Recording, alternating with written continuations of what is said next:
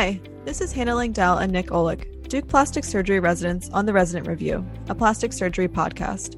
This is a platform designed for education on plastics, hand, and craniofacial surgery trainees from medical student to master surgeon. Our episodes take you through high-yield topics along with experts in the field in order to maximize your knowledge and refine your techniques. If you like what you hear today, be sure to visit our website, theresidentreview.com, for episodes, outlines, resources, and more. Stay tuned after the episode for a brief message from our sponsors.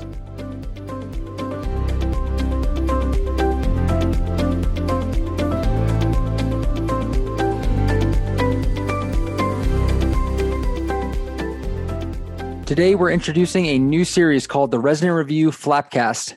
This is a series designed to review the basic anatomy and surgical approaches to common flaps used in plastic surgery. Additionally, each lecture will include a brief discussion with the plastic surgery attending, highlighting key dissection steps and technical pearls. Let's get started. Today, we are joined by our very own Dr. Brett Phillips. Dr. Phillips completed his plastic surgery training here at Duke.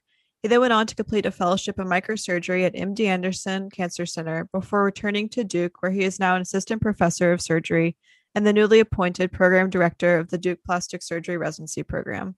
Dr. Phillips, thank you for being with us today. Thank you for having me. I'm looking forward to this. So today we'll be reviewing the ALT, or the anterolateral thigh flap.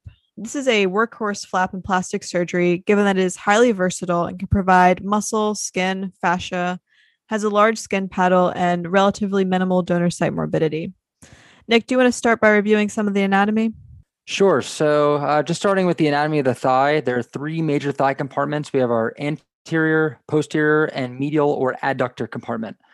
Most importantly, in the anterolateral thigh flap would be the anterior compartment. It contains our sartorius and our rectus femoris, vastus lateralis, vastus intermedius, and vastus medialis. Perfect. And then do you know what the major arterial supply for the ALT is? So that's going to be the descending branch of the lateral circumflex femoral artery. And just kind of tracing this back a little bit, we start at the common femoral artery. This is going to branch into the superficial femoral artery and the profunda femoris. The profunda is going to give off first the medial circumflex femoral artery and then the lateral circumflex femoral artery, which has three branches, the ascending, transverse, and descending branch. And like we said, that is the pedicle to our ALT. That's exactly right. And remember that the descending branch runs between the rectus femoris and the vastus lateralis. And Nick, do you want to finish up by telling our listeners what the venous drainage and the innervation of the flap is? Sure. So the venous drainage is going to be the vena comitans that runs with the pedicle. And the innervation, if you do an innervated flap, would be the lateral femoral cutaneous nerve. Perfect. And then a bonus question for you. So if we're going to do a reverse ALT, do you know what the blood supply would be for that? That would be the lateral superior genicular artery, which is a branch off of the popliteal. Wonderful. Great job. So now we'll turn to our expert, Dr. Phillips. Sure. So, Dr. Phillips, so what are your general thoughts on the ALT? Is this a flap that you commonly use, and what do you use it for in your practice? So I think ALT flap is a very versatile flap, like we already discussed. It can have multiple different components, including skin, fat, fascia, muscle.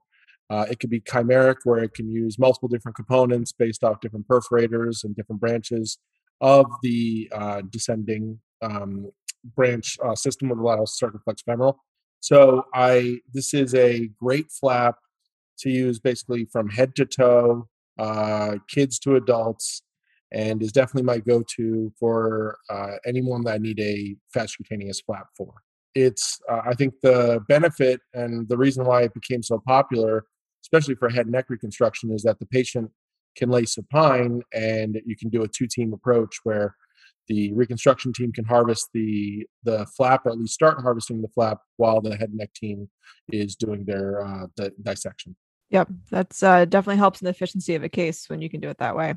Any advantages or disadvantages to the flap that you discuss with patients and how you prepare them for the surgery? Advantages, I think, is the donor site morbidity is minimal. You do dissect sometimes through the vastus lateralis, and you might cause some issues with the motor nerve to the vastus lateralis through your dissection. But ultimately, this does not really affect ambulation of the patient. So I usually tell them the morbidity is minimal. They usually have a straight line scar that's on the lateral portion of their leg. And as long as it's not too big of a defect, like I said, you can close it, primarily just resulting in that one scar. So getting a little bit into the preoperative process, how do you like to do your markings for the ALT? As residents at Duke, we know that you like to use the ABC system. Can you tell us a little bit about that and kind of your approach to marking out the flap? Sure. So the ABC system was written by Dr. Peyron Yu, who was one of my mentors at MD Anderson. So the system has been used now for multiple different flaps, basically just describing location of the perforator system.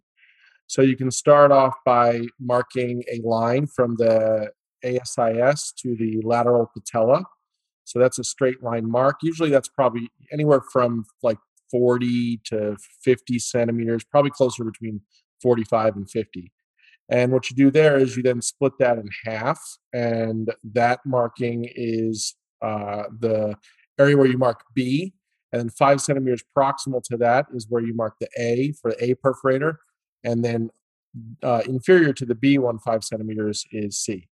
And it's actually 1.5 centimeters lateral to that line is where the perforators actually are. So once again, straight line, the middle is B, 5 centimeters above that is A, 5 centimeters below that is C, and then the perforators are just a little bit off laterally.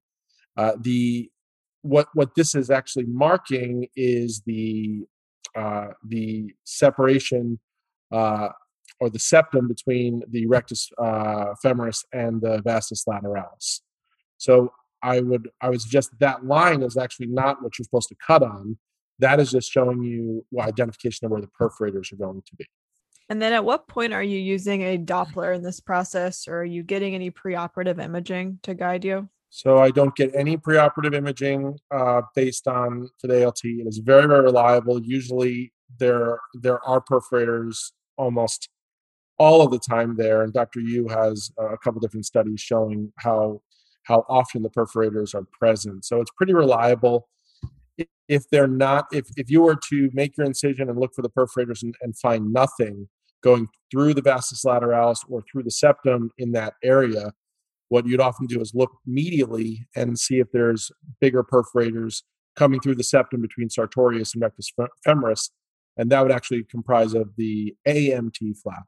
You're getting ahead of us here. So, all right. So we talked about markings. We're in the OR. We're all marked out. We're ready to go. Can you kind of take us through the initial stages of flap dissection and kind of highlight any areas you think may be a little tricky or challenging? So the way I was taught to do this dissection is, so my first incision is actually just a straight vertical incision, just medial to our ASIS to lateral patella line. And this line actually lines up with the mid portion of the patella. So it's only like 1.5 centimeters or 2 centimeters medial from your original marking.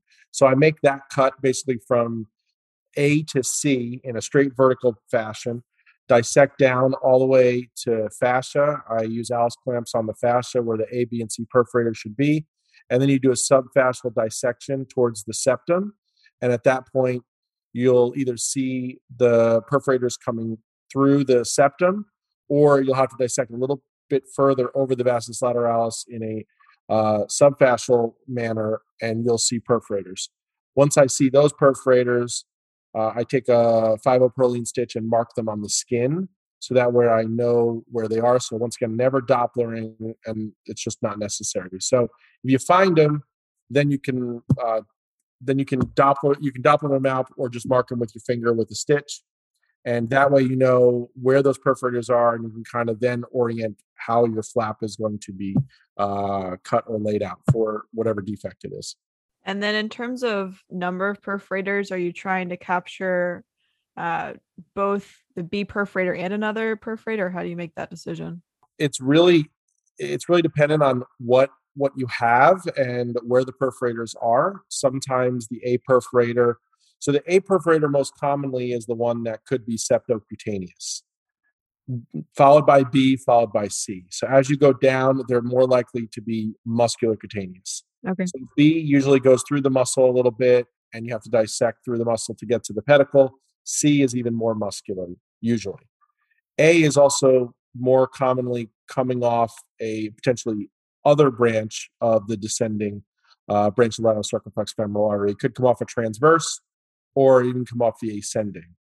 So you have to be careful if you want to try and include two different perforators that they're going to the same pedicle. And that's something that I'll find, so you can base it off 1, 2, or 3. You have to look at the quality of the perforator, how big it is, listen to the Doppler. You can even palpate it to determine whether you think it's robust enough to supply how big of a flap you have.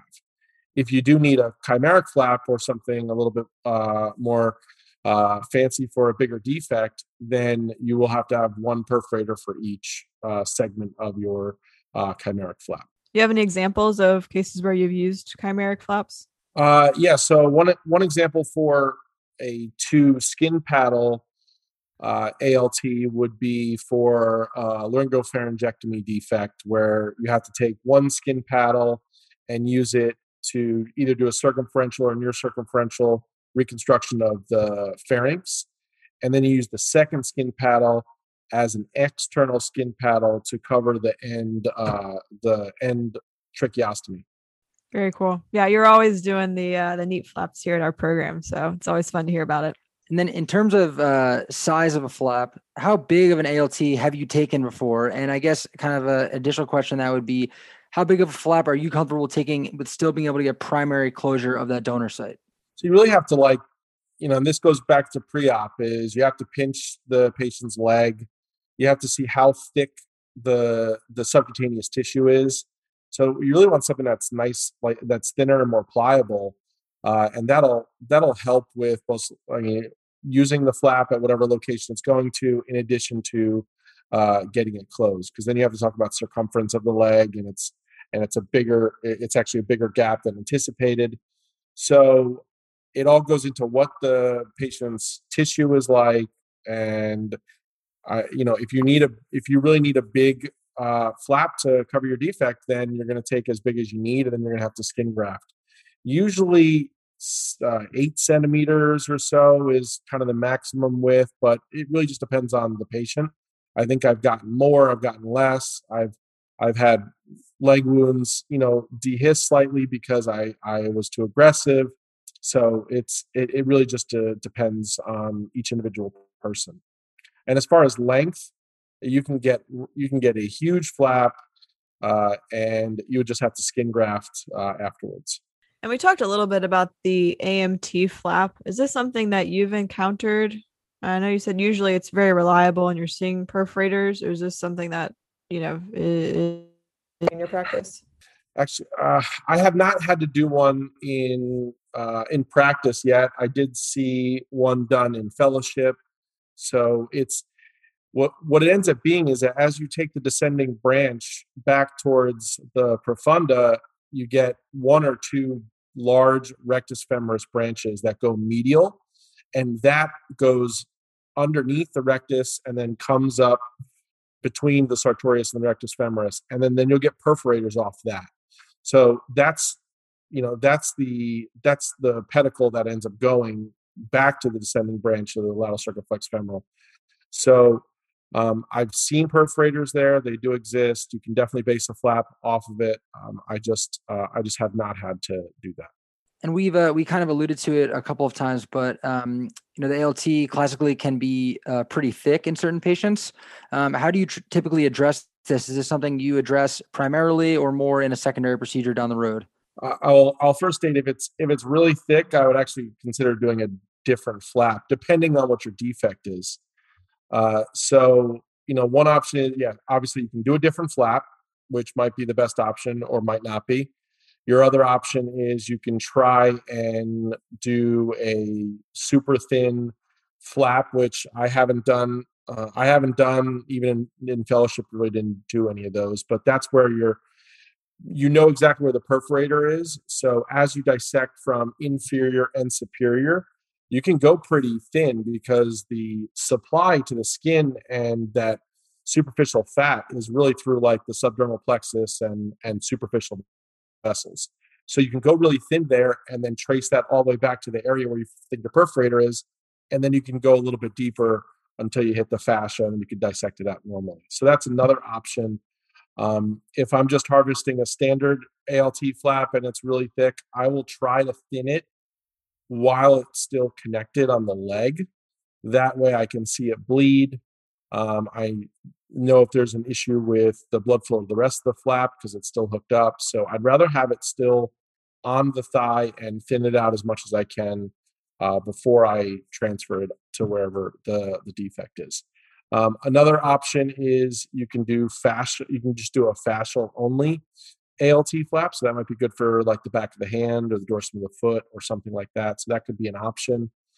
And then, your kind of last resort or lifeboat, depending on how you take it, you could actually just use the vastus lateralis muscle itself if for some reason there's an issue with the perforator. And muscle usually atrophies, so it might be a better option for whatever defect you have.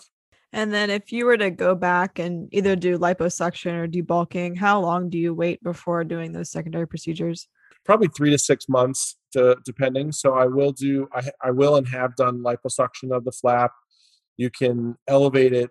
You can elevate it on all sides, basically. And after you liposuck, and then retract it to find out how much skin and fat you can take to try and smooth it out. And sometimes you need to do that more than once.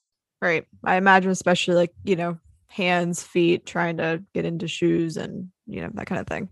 Yeah. So we talked a little bit about kind of specific cases of head and neck reconstruction. In terms of lower extremity reconstruction, if you're reconstructing, say, a distal third defect, how do you decide whether to use the ipsilateral or contralateral thigh if you're planning to do an ALT?